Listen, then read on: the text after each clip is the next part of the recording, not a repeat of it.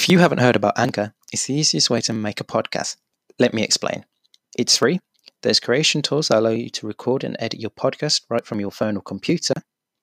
Anchor will even distribute your podcast for you so it can be heard on Spotify, Apple Podcasts, and many more streaming platforms. You can make money from your podcast with no minimum listenership. It's everything you need to make a podcast in one place. Download the free Anchor app or go to anchor.fm to get started. That's anchor.fm. We've now got to say Arsenal are well and truly in a relegation battle, aren't they? I mean, results around them this weekend. I was going to say it was the results around them that sort of put me over that line. Of they're well and truly in it now. Well, sort of in it.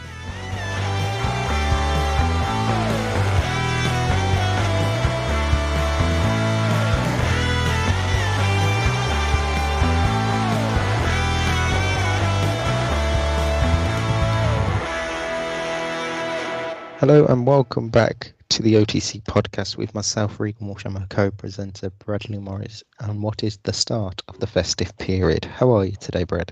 So this is Christmas. What have we done? Not a lot in 2020. I feel fickle. Thanks, Boris. Just be thankful we're not in tier 4. Don't say that. It's the only positive we have. So you get COVID. Well, yeah. I mean, I don't plan on going out for the rest of the year. Well, no one will. I don't think anyone is. Well, we've had a busy weekend in the Premier League. We had the full 10 games over this match day slate. Some cracking games, high-scoring games as well. And it all started on Saturday afternoon as Liverpool played Crystal Palace. It wasn't at Anfield, was it? It was at Selhurst Park, and yes. But although you wouldn't believe so. It might. After that game, it might as well be called Anfield 2.0. It's a weird one, isn't it? Because Palace are usually seen as their big bogey team.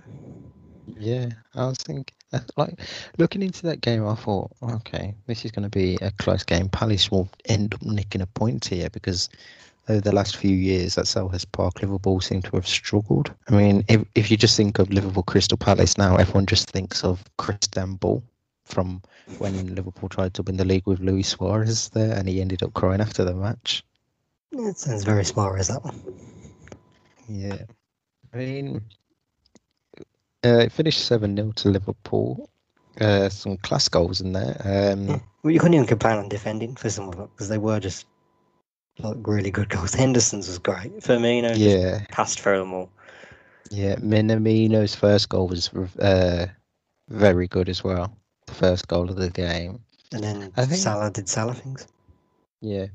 I think two bits of defending I want to pick up was Palace were done by the counter-attack a lot, it seemed, in that game, for me anyway. Like Liverpool just were able to counter it quite easily and get back at Palace. And then I think the defending for Salah's goal was poor from the corner. Yeah, maybe the Salah's first one, but you can't complain the second one. No, the second one you can't complain. Just the first one, I'd say, was poor defending. Apart from that, quality performance from Liverpool. I think it was just one of those days where it wasn't meant to be for Crystal Palace. I mean, if it's any consolation, Liverpool can tell them exactly how you deal with conceding 7 goals. Exactly. Go the next few weeks and just go destroying every team, and then in about a month or two's time, score 7 goals yourself against an opponent. The worst thing for Palace now would be the next player team who also has the capability of scoring 7. And that is exactly what they do on Boxing Day. Oh dear. Yes, that's definitely. But we'll look towards Boxing Day's fixtures in our next podcast, which is later on in the week. So, result sees Liverpool stay at the top of the table. They've currently got a 4-point gap over Leicester City. Next up was Man City versus Southampton. Wasn't really that good of a game for Man City, was it? I guess you could almost say close. which isn't surprising in a way when you look at how well Southampton have started and that Man City have been the same selves. Yeah, it was one of them where I think pre-match, and if you wasn't looking towards how both teams had done this season, you'd say, "Oh, this is an easy Man City win." But Southampton really stuck it to them. For me, once Raheem Sterling scored, I don't think City really looked like getting a second. But that's almost the story of City season. Yeah, 100%. The only bad thing I would say about that Southampton defending was Kyle Walker-Peters seemed to be all watching for the goal. Yeah, a little bit. Well, no, I guess you have to. We know by now. You have to be on it against a Man City. Yeah, but they definitely did have their chances. I can think of, was it Shea Adams towards the end of the game where his header went just over the bar. I think Nathan Teller went close a few times as well. Southampton aren't missing Ings too much, but in that situation they'd need him. Yeah, it would be one of them where you'd think, oh, he's definitely going to score in that game. He's the type of player you'd expect to score like a late equaliser against City. Just a quick talking point. As it's always in the story, press at Man United and other teams are looking for a defender, do you think Yannick Vestergaard has the potential to be a top 4 defender? Because he's looked really immense this season, I think. If it's anything to go by how well he's done for my fantasy team, yes. Yeah, I think he definitely does have the capability. It's just something I thought of while I was watching the game, and then it's his size, isn't it? It's his size. Yeah, he's tall and he seems very comfortable, like with his defending, which I know should seem like a basic for defenders, but not a lot of defenders seemed confident in and around the ball at times, and he does seem to be quite commanding of that Saints team. So it'll be interesting to see if any team does go in for him over this January transfer window or future windows. Next up on the matchday fixtures, saw Everton play Arsenal. I mean, we can't complain, really, can we? The country was on its knees come Saturday afternoon after that massive announcement, and Arsenal decided, let's raise the spirits. But put their fans in even higher tiers than what Boris Johnson has already put them in. I mean, where do we start with Arsenal? Where do we start? I mean, were they bad in this? Because I still think they have their chances. Defensively, yes, you can complain. Defensively, they were shambolic. Going forward, I'd say everyone for me looked decent apart from Lacazette. I think Nketiah, aren't they? Yeah, I think Nketiah and I've forgotten who played out on the other wing now. Wasn't it Willian? Yeah, Willian. I don't think he contributed too much. I was going to say there was a lot of complaints against him. Yeah, he didn't contribute, but it was Bukayo Saka behind him who seemed to do more in the game. So Nketiah, Pepe, and Saka, for me, were the best players for Arsenal.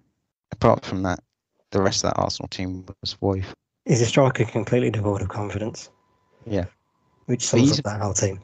Yeah. First goal, just poor defending when it hits off Rob Holding. And no one was closing down any Everton player. Like in the build-up to it, they seemed to be able to get off their passes out wide. They go looking from a corner, which I've always said is a falling thing to do. I mean, you give the attacking team the few inches that they need to attack the ball, where if you're doing man-to-man, there's no gap between the defender and the striker. So I think Everton were always going to score from a set piece like that. Yeah, and we've obviously the form of Calvert-Lewin is in and his heading ability has been seen this season as well. Yeah, the penalty for Arsenal, for me, was the correct decision. I don't have any questions about it. For me, I don't know what you thought of it. I thought it could have been. we've now got to say Arsenal are well and truly in a relegation battle, aren't they? I mean, results around them this weekend. I was going to say it was the results around them that sort of put me over that line. Of they're well and truly in it now. Well, sort of in it. Mm. I'm still in the mindset of it's Arsenal. They'll get out of it eventually. I know but it's Yeah, you've got that tiny bit of realism, belief, like Arsenal surely won't go down because it's Arsenal. And like you think of the stature of the club, but then you look at that club as well playing, and you're like, they actually can still go down. no team's too big to go down. No. If you're the worst teams, you're going to be down there. Yeah, and they've been abysmal this season and thoroughly deserve to be down there. I mean, You say like form guides, that only Sheffield have been worse than, I believe.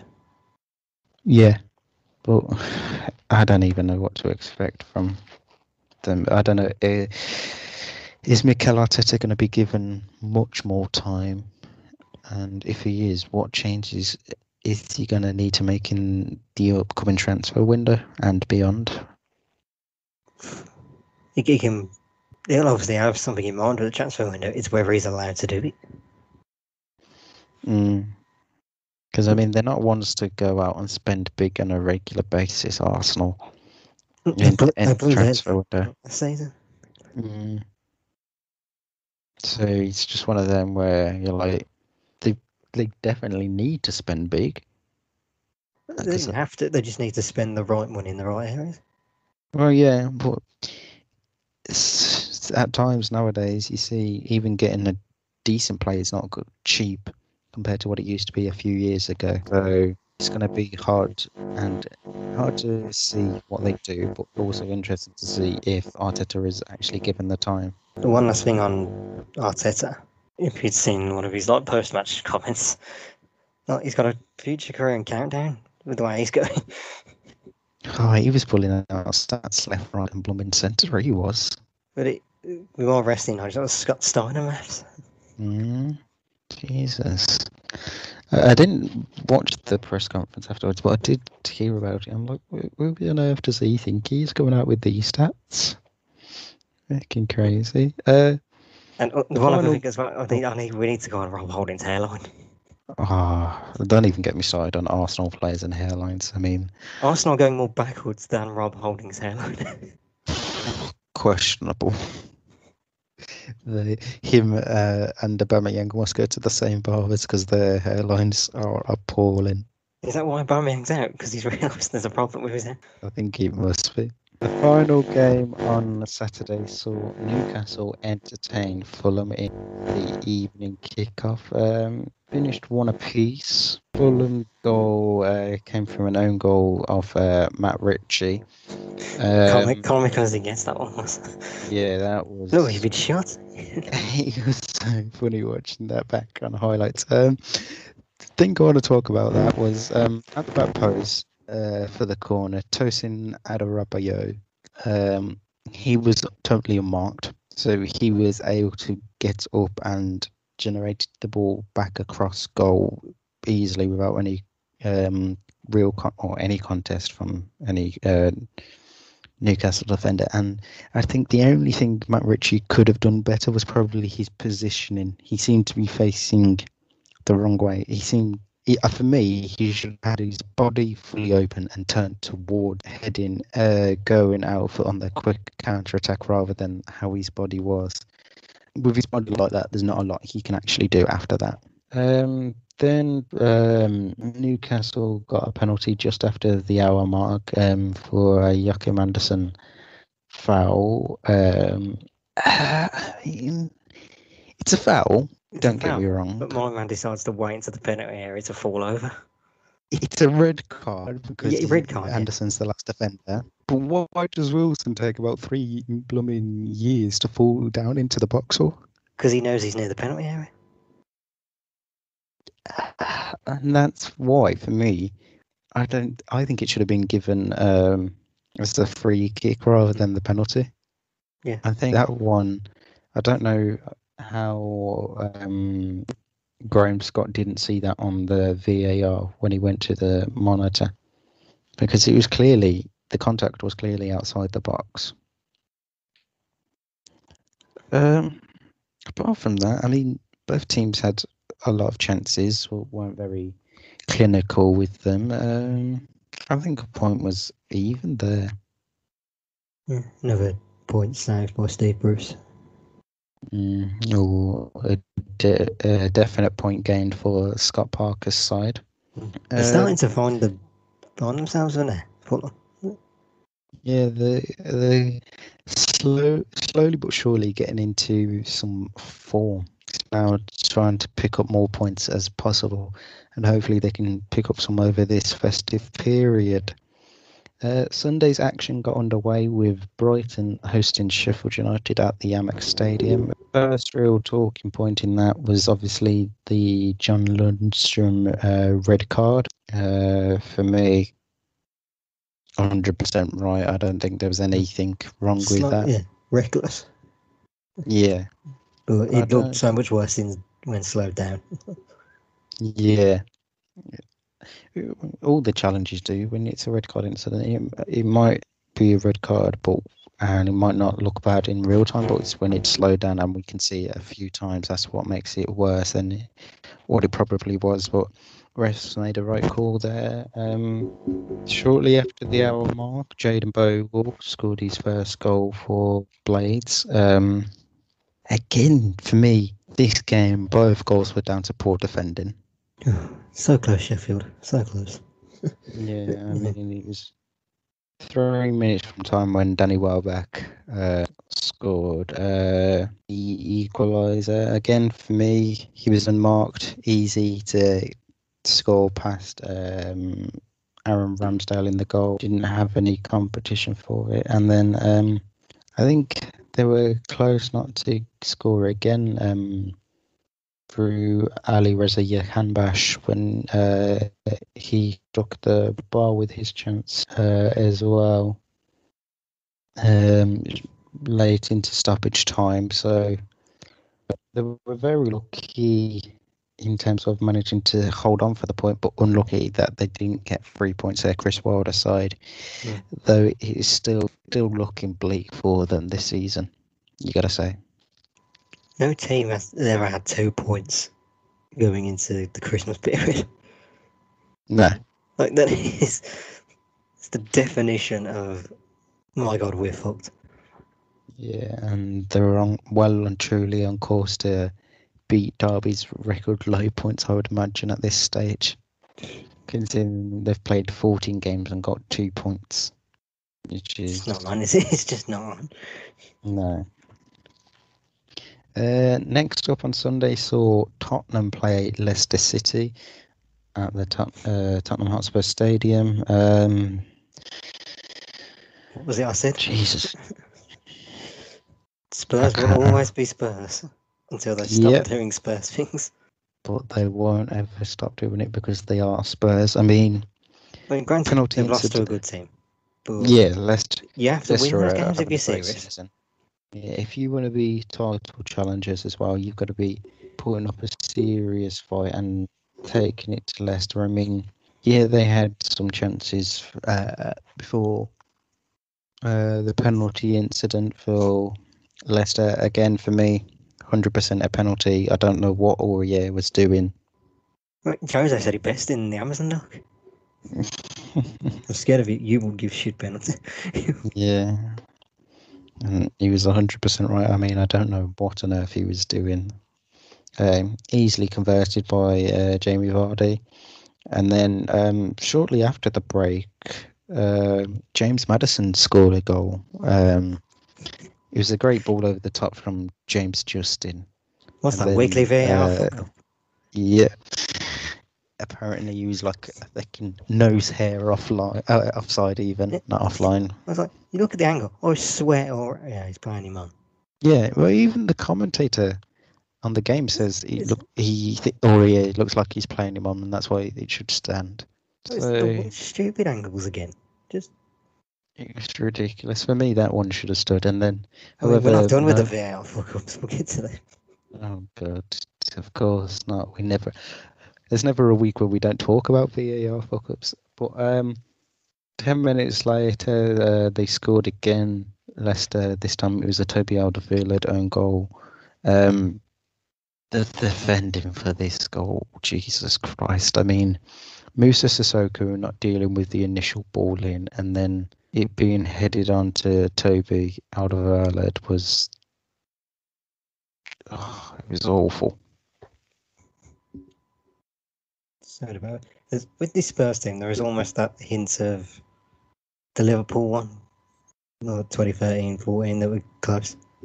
This world-class attack, and then this very reliable defending. Yeah. But the thing is, though, Spurs have had this problem for a few years. Even under Pochettino, you thought, okay, this team, they're always going to score goals. 90% of the time they're going to score goals. But can they preserve a lead because their defence looks shoddy at times? Yeah. But who solves that? Who do they get that solves that? Because didn't they bring Sanchez in to do that? Yeah, but I mean, is he injured at the minute, Davinson Sanchez? Was he suspended? I can't remember. Either way, he's not been in the starting 11. And then you look at the signings that they made this summer. Joe Rodon was meant to be a centre back, or is a centre back and not getting game time. Yeah, and he's got age on his side, don't he? Yeah, he's only 23. Matt Doherty started the season. I thought he was 19. Who? Joe No, 23. Yeah, born in 97. Why is everyone talking like he's a young kid then? That's 23. He's like good. No, not in this day and age.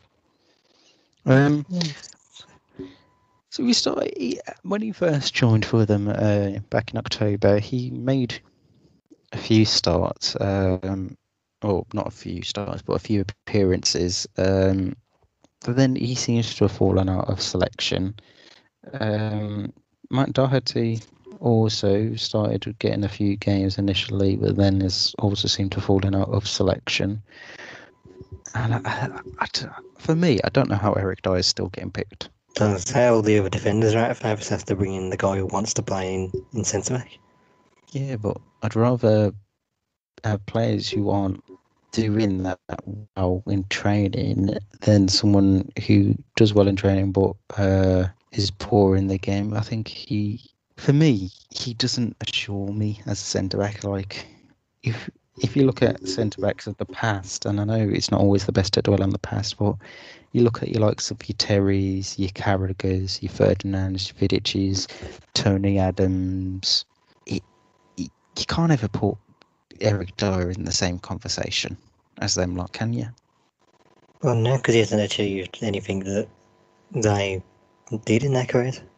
Well, not even if we look at Trophy Hall. I mean, just saying as an out-and-out defender, I don't think he is anywhere near as good as them lot. Well, no, obviously not. But the result sees Leicester stay in second and Spurs now down in 6th place when 2 weeks ago they were top of the table. I mean, if that doesn't sum up Tottenham Hotspurs for you, then I don't know what does. It's still harsh on them, but who knows, they might go on another run at some point and get close again, but it's when you start dropping points, it's the likes of Liverpool who then take advantage and start just clearing away.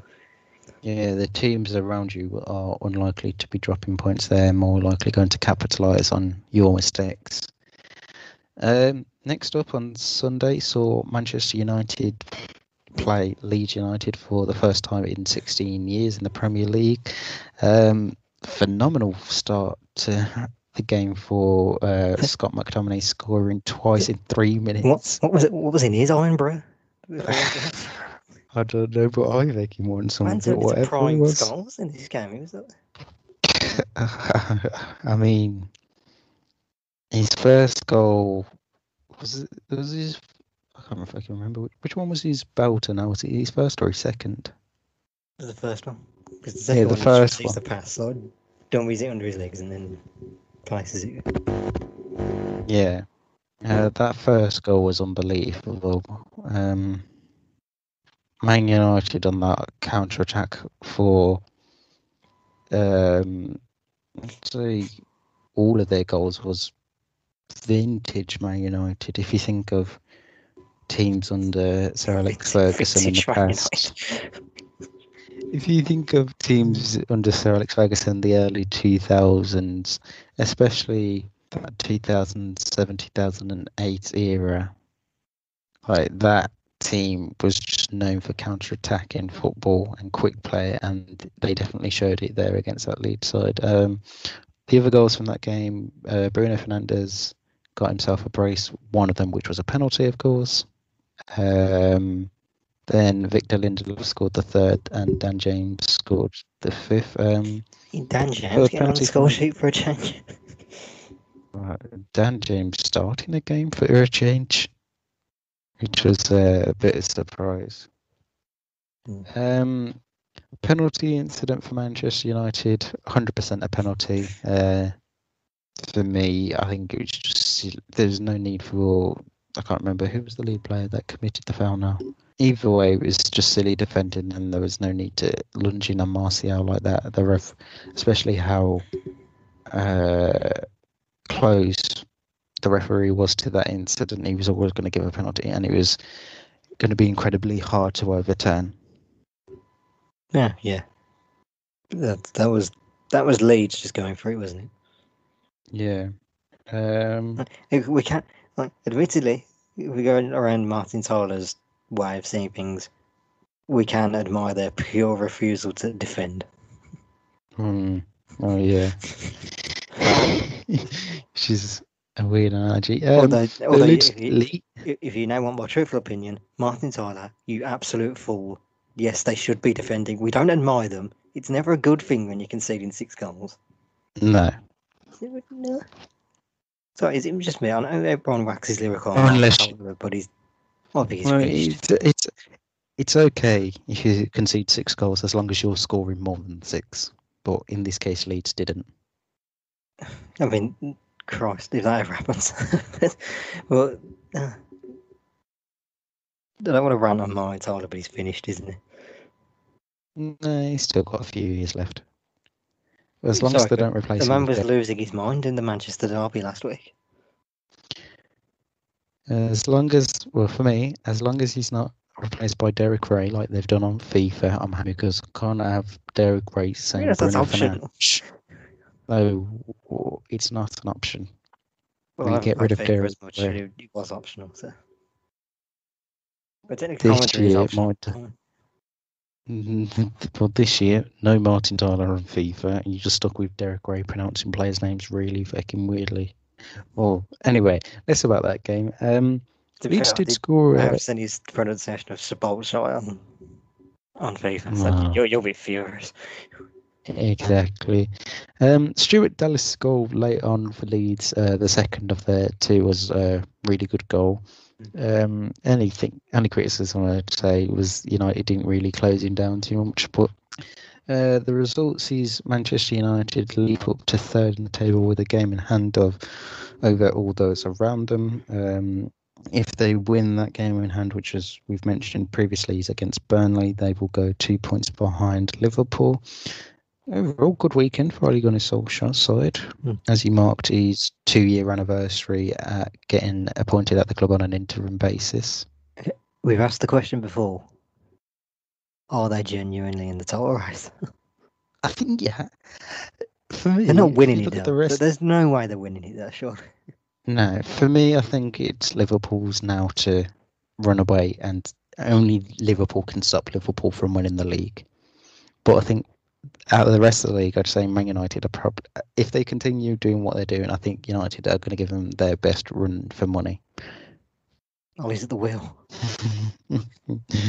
The final game on Sunday saw the West Midlands derby, as it's somewhat known. West Brom. We'll accept it. Sam Allardyce's West Brom, which still seems weird to say, welcomed Dean Smith's Aston Villa to the forefront. I think it was a terrible start underneath Allardyce after they conceded a goal within 5 minutes, thanks to Anwar El Ghazi. Good finish from El Ghazi, but West Brom's defending was woeful. That's vintage El Ghazi at the back post. No, It's nice to see him doing good because he was starting to get a lot of hate on him last season. Yeah. After being so crucial in the Championship season, he didn't adapt as well in the Premier League, but it's nice to see him starting to look like another option. Yeah. The only other real talking point of that first half was that sending off for Jake Livermore. I mean, Don't start me on this one. what the God-given hell was he fucking thinking? I mean, if you're Sam Allardyce and you've just seen your captain, like inverted commas, captain, lunging and all that, you're having words. Somebody's going to be sure he's going to be captain. Yeah. Well, there was rumours of it that he could get stripped of his captaincy, Jake Livermore. But I mean, there's no need for it. No, the whistle gone, and then he's lunged in on him. And I don't know what it is. I don't know what it is with our rivals and wanted to kick shit out of Jack Grealish in the Derby games. I have no idea. But the thing was, he wasn't even in a counter-attacking position. He was by the halfway line, wasn't he? You remember correctly. Halfway line, and right near the bench. Yeah, so there's no need for it. Second half, Ollie Watkins had a goal disallowed. Go on. As much as I want to ignore this, I feel like there's another incident you can't really ignore. Oh, that literally 5 minutes after that one. Was it the Courtney Horse one? Yeah. Yeah, in real time I thought, as he caught him there, and then I saw, I was like, oh, he might go here. Yeah, there's question marks of could it have also been given as a red? The reason Livermore this is for Albion fans, if they the odd chance they come up there. The one viewer that just happens to be an Albion fan. Be random. But Livermore gets on because he's lunged in recklessly for no reason whatsoever. Horse has gone in because he's trying to win the ball. Yeah. And for me, I think that's why it was a yellow, not a red. The ankle. Whereas Horse was ankle, and admittedly there have been red cards for the Horse one. Yeah, that has been in the past. He's going to go here, but yeah, he didn't, and I can't judge it. Yeah. Into the second half, with 20 minutes to spare, Ollie Watkins thought he doubled Aston Villa's lead, but it was ruled out for offside by VAR. I mean, again, what's this one actually offside? Literally, the lines they're judging them from, it's such a joke. Yeah, I mean, the ball, Cash crosses in, swings back in. How can you judge someone offside for that?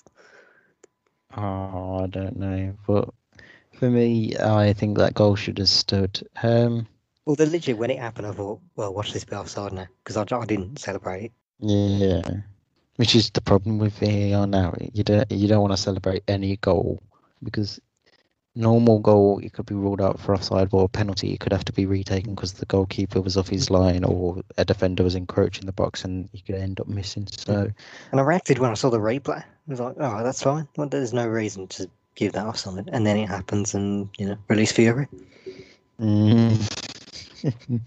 However, 6 minutes from time, Bertrand Traoré scored a goal to lead for Villa. Ice cold, Bertrand Traoré. Just an easy goal for him, if you ask me. Literally, when I've just gone, oh, and just clapped him. Yeah. It was a very nice, well-rounded performance for a good goal. Just nice to see that guy finally put in a man of the match performance, because he's been very debatable since he's joined. Yeah, that's 100% the truth. This was his best game. Yeah. 100%. 4 minutes later, Villa had a chance to add a third after Shemi Ajayi gave away a penalty, which El But he's Ghazi fell took. over. I mean, I don't even know why on earth Surely he Ajayi did that. There was no need for it at all. no, game's gone at that point. 100% the game was done and dusted at that point. West Brom really didn't offer much in terms of going forward themselves, and I think it's... I don't recall them getting in the penalty area at any point. No. They had one chance, and it was the free kick off the Hawes tackle. Yeah, I think it's going to be a long road for Sam Allardyce to try and improve this team. Yeah, it might take a bit of time, but... There's the stat I saw afterwards. It was the expected goals stat, which I'll never understand, but it looked quite funny. So I was going to say Alvin's expected goals was 0.02. Yeah, I don't understand the XG. How can it be point something? You can't score a point of a goal. How can you expect how many we're going to score? Yeah, based on what we're doing in the game, it's We ridiculous. had 27 shots against Burnley. How many goals do we expect to score out of that? Wow. Come on. Monday night's action saw Burnley welcome Nuno Espirito Santos' side to Turf Moor, the happy place. Get the handbags out of there. Wasn't very happy for Nuno, though, was he? No, he was a very angry man at full time, but we'll get onto that in a bit. Burnley took the lead surprisingly through Ashley Barnes. Great cross by Charlie Taylor, but the Wolves, there was no communication between the two Wolves defenders and the goalkeeper for that. They did change that back line quite a bit from what I saw. Yeah, Burnley were just really dominant, which is strange to say from a Burnley team. They looked really good going forward, and Wolves looked shaky. Is that? But I've seen a lot of Wolves performances where they do just sit back a bit and happy to, because their ability is the counter. Yeah, well, I mean, I think this was one of the worst Wolves performances I've seen. They've had some of them this season. Yeah, there's almost the sense this season with how we did in our last season with Martin O'Neill. It's like some of the poorer performances are starting to come through now. Yeah, and there is going to be question marks every now and again. One before we carry on with the game, I don't think they sack Nuno. If anything, he leaves of his own accord. Yeah, and I think that would be at the end of the season rather during the season. I wouldn't be surprised. And then you'd expect another Portuguese manager to come in, because that's just what Wolves do. Anybody got Rui Vitoria's number? Before we continue with the game, I've got to say Josh Brownhill in midfield for Burnley looked really well. He had 2 excellent chances. Both of them were extremely close, but just wide. And then just after the second half got underway, Chris Wood scored the second for Burnley. Again, I think the defence from Wolves on that goal was appalling. Bursa, I mean, Burnley have their moments, I guess. Yeah. But for me, they definitely could have scored 3 or 4 in that game, which is strange to say in this, especially this season with Burnley. I don't think previously to this game. Because this season it's not that strange. Yeah, but usually Burnley don't ever look like scoring multiple goals. But yesterday they did, and then Wolves got a late penalty after Fabio Silva was fouled by Josh Benson, young lad. I think for me, it's a silly foul to give away, 100% a penalty. And then it was an easy goal for Fabio Silva to score. Again, another young talent. Was that his first? I feel like that was his first, but yes, I think it might have been. For the money they spent on him, Christ. Yeah, I think he's more seen as long-term investment rather than immediate return for them. It's a lot to put in there. Yeah, 100%. But I think they're relying more. A very expensive mistake. Oh yeah, it could well be. I think they're now for this season, especially relying more on Podence and Neto to score. Obviously, prior to his injury, Raul Jimenez as well. I mean, they'll go for another striker in January if they're not certain on Jimenez. Yeah, 100%. And I don't know what the state of Jimenez is. Whether, Yeah. like, I know he's been seen at training pictures, but I don't know timescale on any return, if any, in the near future. I think it will 100% be in the new year that he will make his return. He won't play again this year. I mean, it's hard to predict those kind of things when you haven't heard much. Yeah, it's one that's stayed relatively quiet since it's happened. The final game of this match week's fixtures in the Premier League saw Chelsea play West Ham at Stamford Bridge, and it was the Blues that ran out 3-0 winners. Goals from Thiago Silva and a brace from Tammy Abraham saw them win. Thiago Silva's goal, easy header for me, totally unmarked. A world-class defender like him, if he's given the chance to get a free header and score, he will always do so. Yeah. Slightly underwhelming from West Ham, could you say? Yeah. Given how well they've been this season. Yeah, I think it was one of their worst performances this season, considering how well they have done. Other stuff, I'd say the defence for Tammy Abraham's goal was his first goal was bad, and then his second as well. The defence was just asleep and just totally done her part. I think they were more expecting that second goal to be ruled out for offside, but it was a great through pass from Timo Werner. I mean, I'll get on Werner missing City, but it's just nice to see Tammy Abraham scoring goals. Yeah. Still, I mean,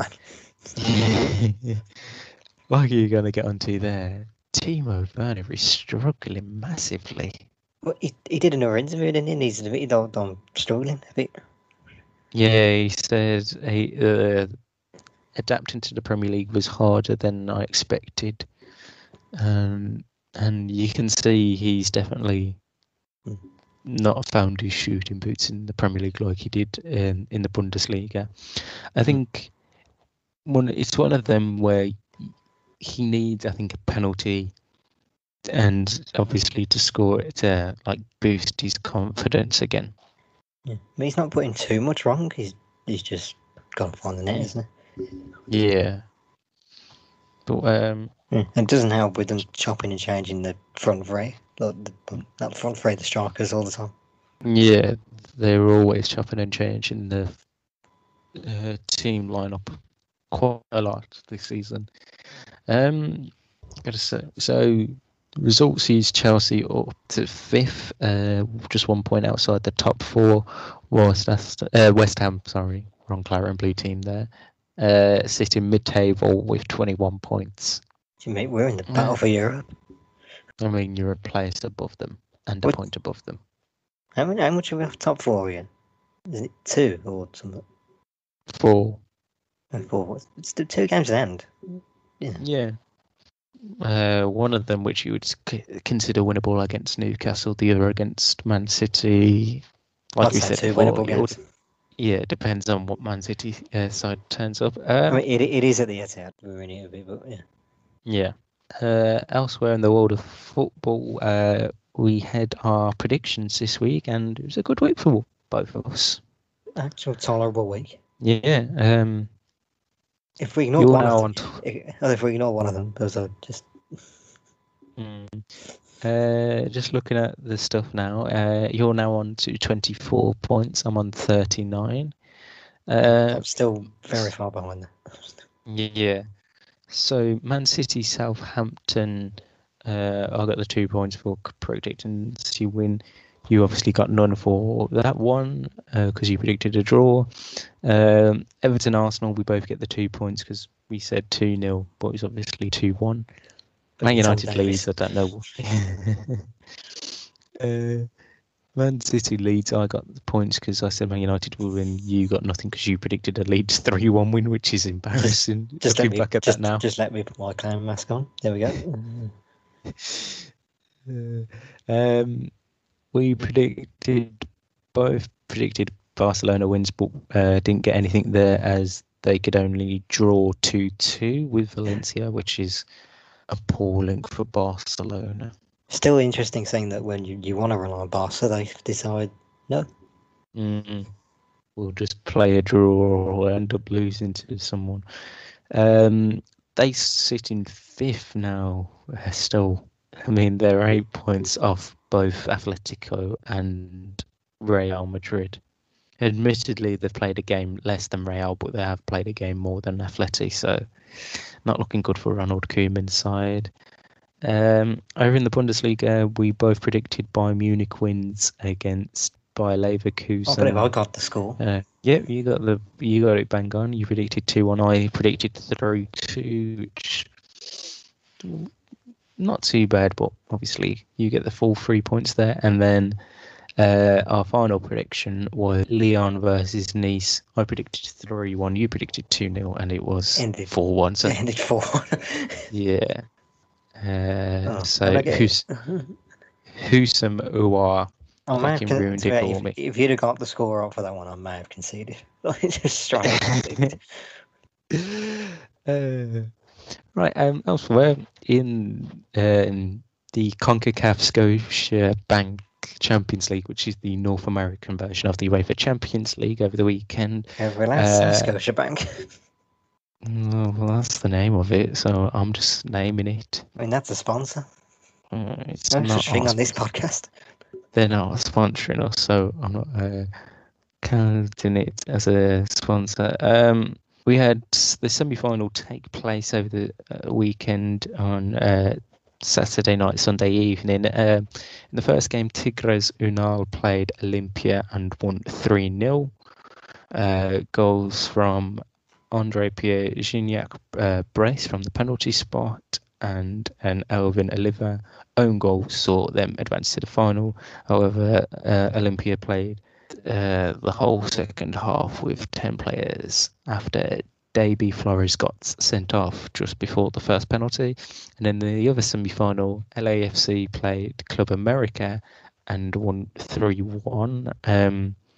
Sebastian Guerrero scored after 11 minutes for Club America, and then the rest of that first half, I mean, anything you could expect to see in a football game did happen. I mean, I've got to give a shout out to Guillermo Ochoa in goal for Club America, who, yes, he's that Mexican goalkeeper from the World Cup a few years ago. The unsung hero of the 2014 World Cup. Yes. However, he should be nominated for an Oscar for his performance in that game, because there was an incident just before halftime where LAFC's Eduard Atuesta was fouled, and it looked like it should have been given a penalty. But there's no VAR in that Champions League, so I don't know. So the officials didn't give it as a penalty, but it should have 100% been a penalty because he got caught in his stomach. But then, as he was still down and he was slowly getting back up, the Ochoa came up to him, like saying, "Oh, you didn't get fouled or anything." And then on replays, because we didn't see it initially because of how quick the game broke off, Atuesta appeared to shove his head towards Ochoa. Minimal contact, if any, from Atuesta. But Ochoa's gone down like he's been shot. Was it his best Eddie Guerrero impression? Yes, 100%. So the linesman saw it and said that Atuesta should have been sent off, even though it was 100% the wrong decision. I think Club America should have had a player sent off for the foul initially, and LAFC should have had a penalty.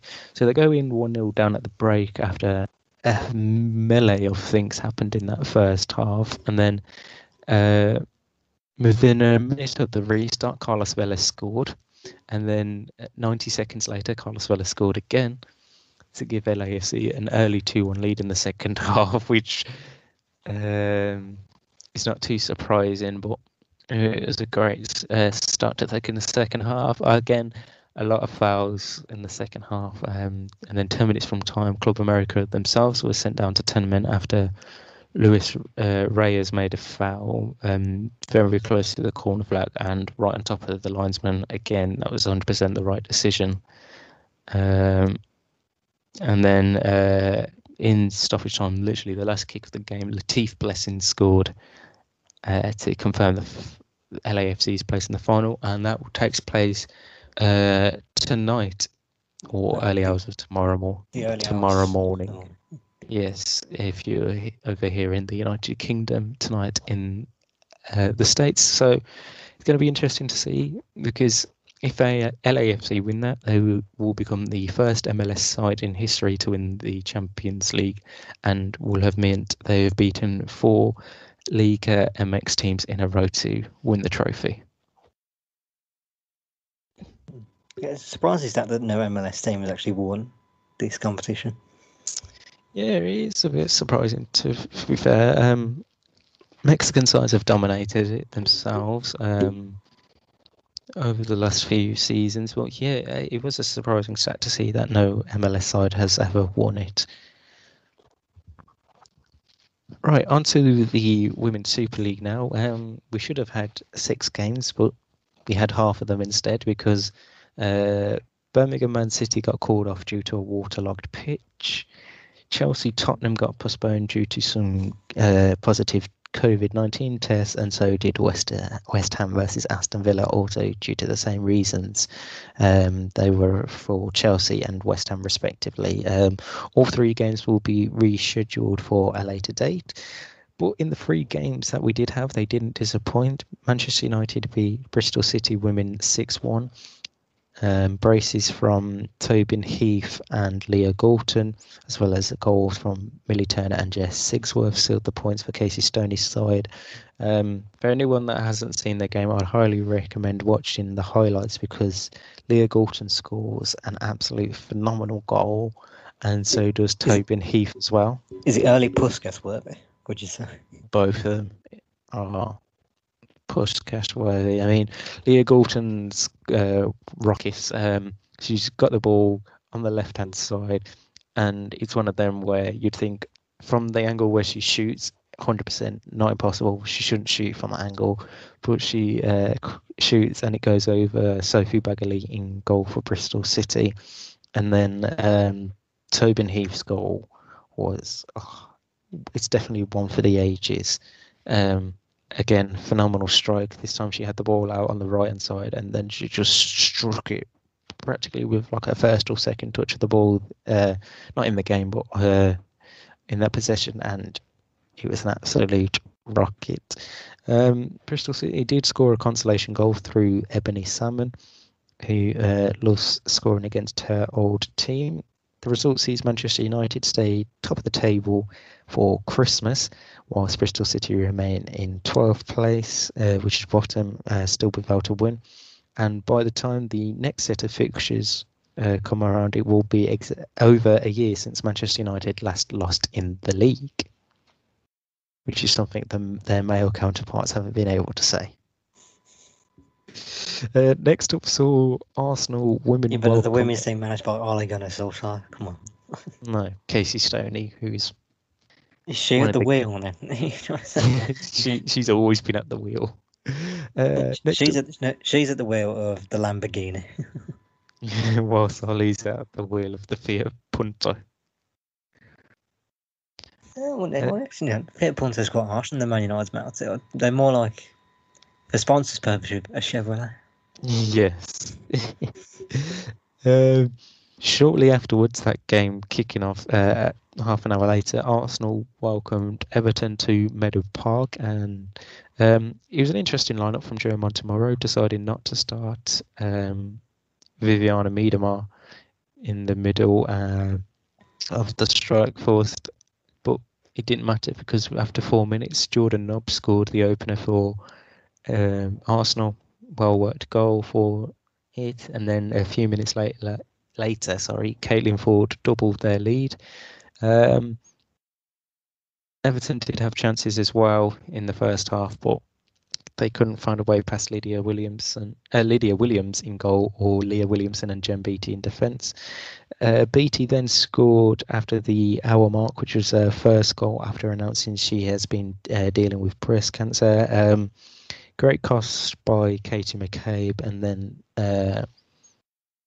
the goalkeeper for Everton, Sandy McGeever, tried to claim it, but he went over and Beattie scored an easy header. And then 2 minutes later, Beth Mead scored the fourth and final goal for Arsenal.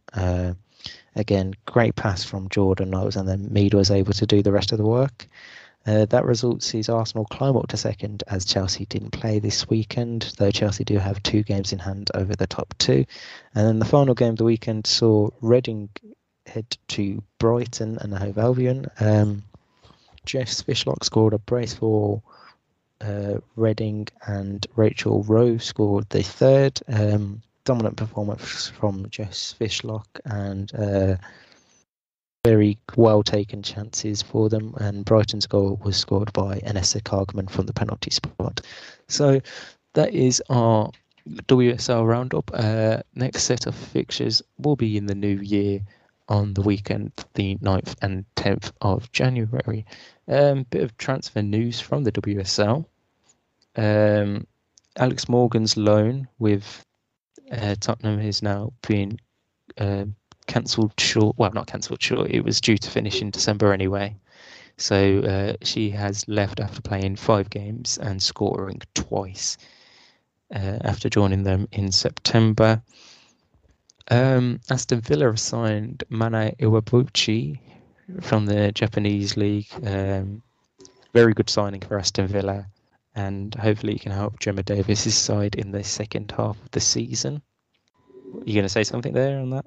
No, I was just saying there was a massive deal made over it. I was very unsure how big of a signing that was until you described it to me. Yeah, it's not one of them where, like, obviously she was in the World Cup team, but yeah, she wasn't the star player in that team. No, but it's still a very good signing for Aston Villa. Yeah, elsewhere, over in France, Ada Hegerberg signed a new deal with Lyon until 2024. Great signing great to get her tied down to a new deal. Didn't she? She's not playing as much now, is her? Still. Didn't she stop playing for a while? I can't remember now. I remember something happening and I think she had a tiny bit of time off, but again...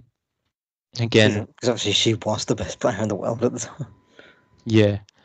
I mean, anyone in that Lyon team could potentially be Ballon d'Or winners or the best player, because that team is just phenomenal. I mean, they're always winning Ligue 1 and the Champions League. And the final bit of transfer news was Chelsea announced the signing of goalkeeper Musovic from Rosengard, and she will join up with Emma Hayes' side in January. Right. Any other news you can think of that's happened? Not that I've seen. But, Right. So as we were doing this just before Christmas Day, we did say we would get in our Christmas 11s. So, what did you go for in the end with your Premier League Christmas 11? I mean, we could have saved this for that Christmas Eve preview show, but yeah, we'll do it now. We'll get it out now. Yeah, so I feel like we may have the same goalkeeper. Go on. I have Darren Randolph as Darren Rudolph. Yep, excellent shout there. I've got no qualms with Darren Rudolph in goal. So in defence, we have Hector Jingle Bellerin. Yeah, I can't think of another Premier League right back that you could do. One that is mine now. The Angel Gabriel. Angel Gabriel Paulista. I had the current Arsenal centre back. Not Paulista. Angel McGellish. Angel McGellish. Yeah, I don't know where Paulista came from in my head. It's okay, because he's got two. My formation is 5-3-2. There's more defenders than midfielders. Go on. In the middle, we have Eric Rindire. Yeah, I mean, that's a bad put on itself, but yeah, it's acceptable. It's okay because we have Andreas Christiansen. Mm-hmm. Or you could have said Andreas Christmasson. Yeah, that was it. And next one, Bukayo Saka. Yep. And a more obvious one, Fabian Delph. Yep, they've been to Alf. Just so you make it clear. Not just saying his random name. Another one that I saw, Gravy Proper. Gravy Proper, yeah. Obviously, a play on words on Davy Proper of Brighton. This one actually very probably sums up this player right now in how he's feeling, and that's Paul Pogba Humbug. Yes, I do like that one a lot. And another of us, we have the Andy Carroll. Yep, Andy. And his strike partner, Danny Stockings. Oh, and the manager, Frankincense Lampard. See, I never had that manager. See, I just thought of that, Frankincense Lampard. So that's a very good one. The WSL one I've got. So in goal, Ellie Snowbook instead of Ellie Roebuck. In right back position, we got Luce Slay Bronze instead of Lucy Bronze. Best women's player in the world. Mm. In defence, you got... Can't be denied. No. In centre of defence, you got Anita Asante Claus of Aston Villa. Steph Ho Houghton. And at left back, you got Joy Noel Maritz, obviously Noel Maritz of Arsenal. Midfield, here's the changes I'm going to make. So you got Tobin Reef of Manchester United. Emma Bisseltoe instead of Emma Bissell. Then the two additions I'm going to make because are Jill Rudolph, okay, Jill Rord of Arsenal, and Kristen Present instead of Kristen Press. And then the forward line of Frankincense Kirby and Ellen White Christmas. God's sake. I feel like that's way better than mine. I mean, I didn't come up with them, so I've got to give credit to people, or the random people or followers of the Barclays FAWSL Twitter, because they all came up with them and I just nicked it. So, but that is all we have time for. No other news. We'll be back. For us, it's 24 hours. For you, maybe 24 hours, 48 hours as we look ahead. The plan is Christmas Eve podcast. For us. No one, you're going to be at home this Christmas. Why not? Just enjoy yourself. You need a new podcast for you. Enjoy. Yes, Or at least try yourself. Enjoy what you can of Christmas. But yes, we'll be back later on in the week to have a look to a extremely busy next couple of days. Get the coffees down us, we're going to need them. Get the coffees and food down us because we're going to need it as we go through Boxing Day, the 27th, the 28th, the 29th, the 30th, and the 1st of January fixtures, I think. I can't remember what days we've got a break. We'll decide when it gets to it. Yeah, so the only day we've got off is New Year's Eve, but that's not even a day off because we'll be recorded. So wherever you're listening we have days off 365 days a year, so. Well, yeah, especially in 2020. Wherever you're listening to us, make sure you subscribe and like. And if you're listening to us on YouTube, let me get my teeth the right way around. Make sure you leave us a comment and your thoughts on any of our talking points of the day. Will Arsenal stay up? Will Liverpool run away with the league? Are Manchester United actual title contenders? And are Spurs going to do a Spurs? I feel they're the best performing team in the country right now. Form-wise, no. It's not on you to answer it. Well, I did answer it for the public.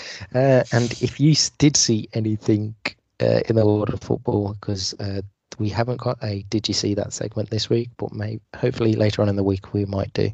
Until then, we'll see you next time. It's goodbye from me and goodbye from my co-presenter Brad. See ya.